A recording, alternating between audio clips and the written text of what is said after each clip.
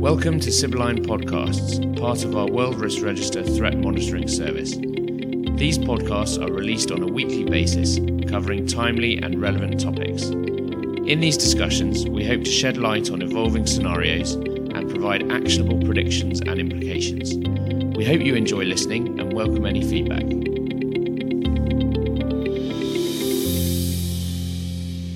Hello, everybody, and welcome to the latest installment of our Sibylline Insight series. For today's podcast, we're going to be talking about Brexit. I'm joined here by Matt Chachowski, our Europe analyst. So, Matt, what can you go ahead and tell me about the situation? For context, it is the 22nd of March. So the situation is obviously evolving very rapidly. Yesterday, on the 21st of March, the European Council granted Prime Minister Theresa May a short extension to the Brexit process and the Brexit date. The UK is now scheduled to leave the EU on the 12th of April. However, if Theresa May manages to pass her withdrawal treaty, that extension could be extended further to the 22nd of May to allow for implementation of legislation around the withdrawal treaty. Now, that has been part of Theresa May's kind of brinksmanship tactics to get sufficient support for the current withdrawal treaty for a while. This will increase pressure on the Eurosceptic MPs as well as the Europhile MPs to an extent. But the margin that May needs to overcome to actually get sufficient support in Parliament is still very large. Okay, so it sounds like there's a lot of different factors, a lot of different things that could be happening. So is it appropriate to talk about likely scenarios, plausible scenarios, probable? What's your opinion on this? So we at Sibylline have for a while now been saying that the scenario that May will pass a withdrawal treaty is the most likely. Now, it would perhaps be more accurate to say that's the most plausible scenario because in the overall scheme of things, there is no scenario which I would assign more than 50% likelihood to. So I would still argue that that is the most plausible outcome, and that is because there's simply no sufficient support for an alternative. However, recent developments suggest that the likelihood of more kind of radical or extreme outcomes, particularly a no-deal scenario, is increasing.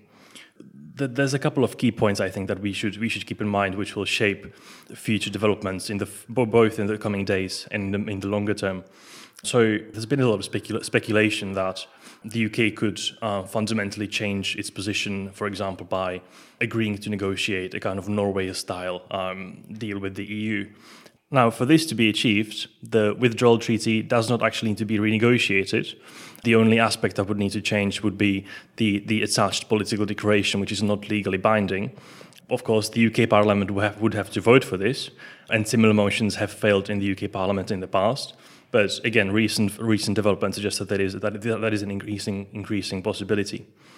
Another interesting aspect is that Theresa May continues to have her immunity to leadership challenge until December 2019 because she has been challenged within her Conservative Party in December 2018 and she defeated that challenge, which means that she has immunity for the next 12 months since then. Of course, should she choose to pursue a softer Brexit, the hardline factions within her government could choose to block and vote down all legislation in an effort to force her to resign. But that is a fairly kind of torched earth strategy, which would probably be only a last resort. There are other interesting dates to keep in mind. The United Kingdom will hold municipal elections on the 2nd of May, for example, in both the English countryside, which predominantly voted to leave, as well as in Northern Ireland, which has been a very sensitive issue in the whole process. And there is also something that's known as the Gordon Brown Day on 28th May, which is the date when the length of premiership of Theresa May will pass that of Gordon Brown, which is a kind of symbolic date. And there's been some speculation that Theresa May could be trying to hold on to her office until then to make sure that record doesn't change. Okay, so lots of different kind of plausible scenarios to keep in mind, a couple different dates to keep in mind, but overall, we do assess that the most plausible is there will be some kind of deal, but it sounds like there needs to be a couple different things that would need to happen. So in your opinion, what are some of the key indicators that would increase the likelihood that we are moving towards a deal? Absolutely. So The key indicator here would be for the Northern Irish Democratic Unionist Party, the DUP, which is the coalition partner of Theresa May, to declare that they would support the deal. There's really no way around this, because the hardliners within May's Conservative Party are to an extent conditioning their support on the DUP agreeing to the withdrawal treaty. And unfortunately, May delivered a kind of ill-received speech on the 20th of March, where she appeared to blame Parliament for not supporting her deal, which triggered a lot of backlash from both pro-EU and pro-Brexit MPs. And it's currently questionable as to how likely May is to actually secure DUP support. Hence why we assess that the likelihood of more kind of radical outcomes is increasing. So all eyes on Northern Ireland and the DUP for the near future. So then moving on to what would you think is the most threatening scenario that we can look forward to in this whole Brexit saga? That is of course the scenario that UK leaves the European Union with no deal in place. There has been speculation that this could be a kind of accidental, very disruptive Brexit. I think that is still very unlikely, because the EU would still try to put mitigating measures in place to make sure that flights continue, road traffic goes on to an extent.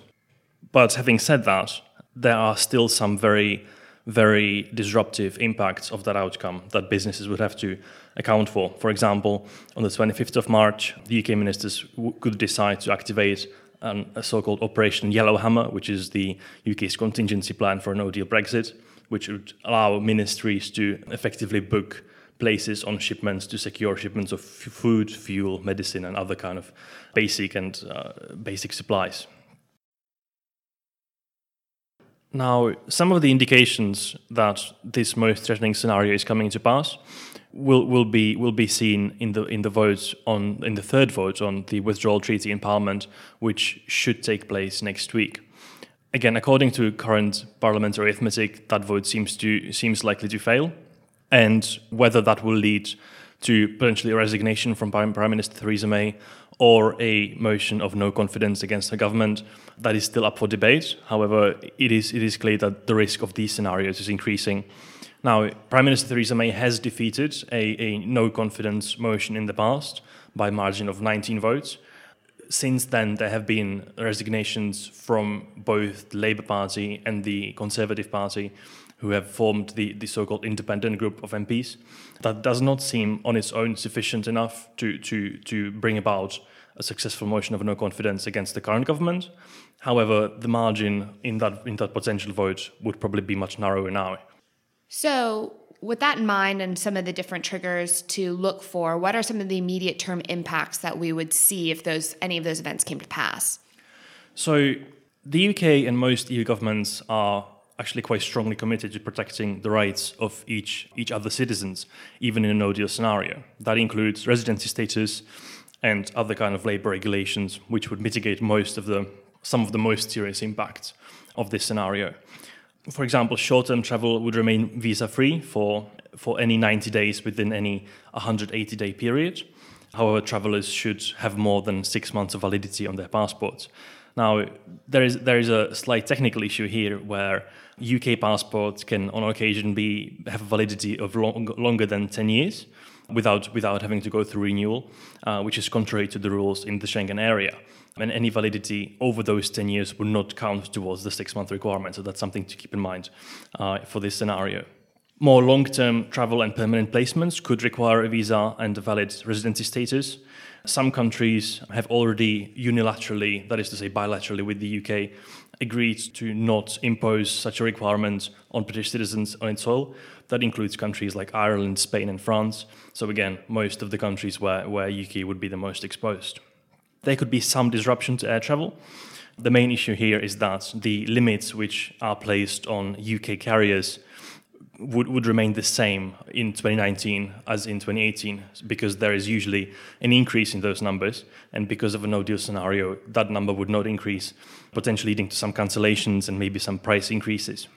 As we've seen in the ongoing so-called zeal strikes by French custom officers, the travel and trade by lorries would be the area facing the most disruption, because we've seen just in the last 2 weeks when the strike has been going on how really easy it is to cause large queues of lorries, which could block up motorways. There have again been some contingency plans allowing lorries to be essentially parked on motorways to allow at least small cars to pass. But again, that is of course not helpful for businesses who need those lorries to pass in the first place.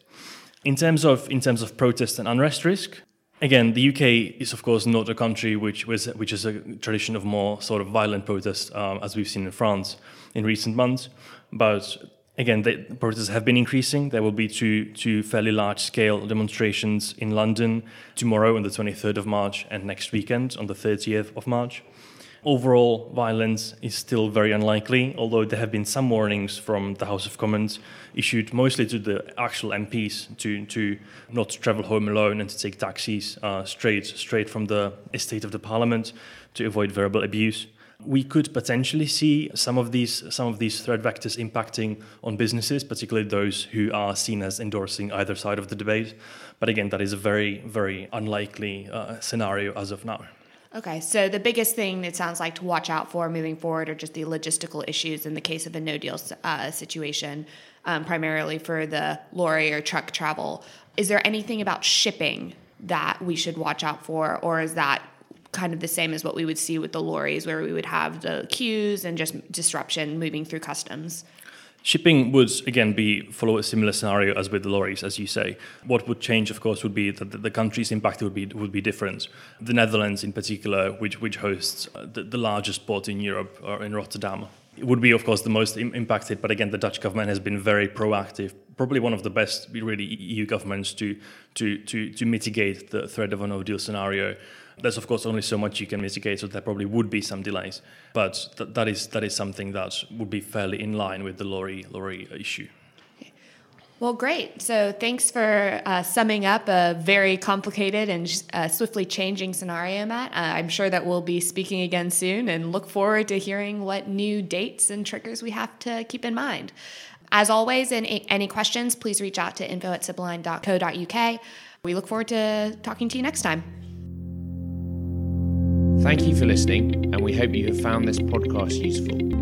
If you would like to learn more about our services, or if you have any questions or feedback, please get in touch at info@sibylline.co.uk.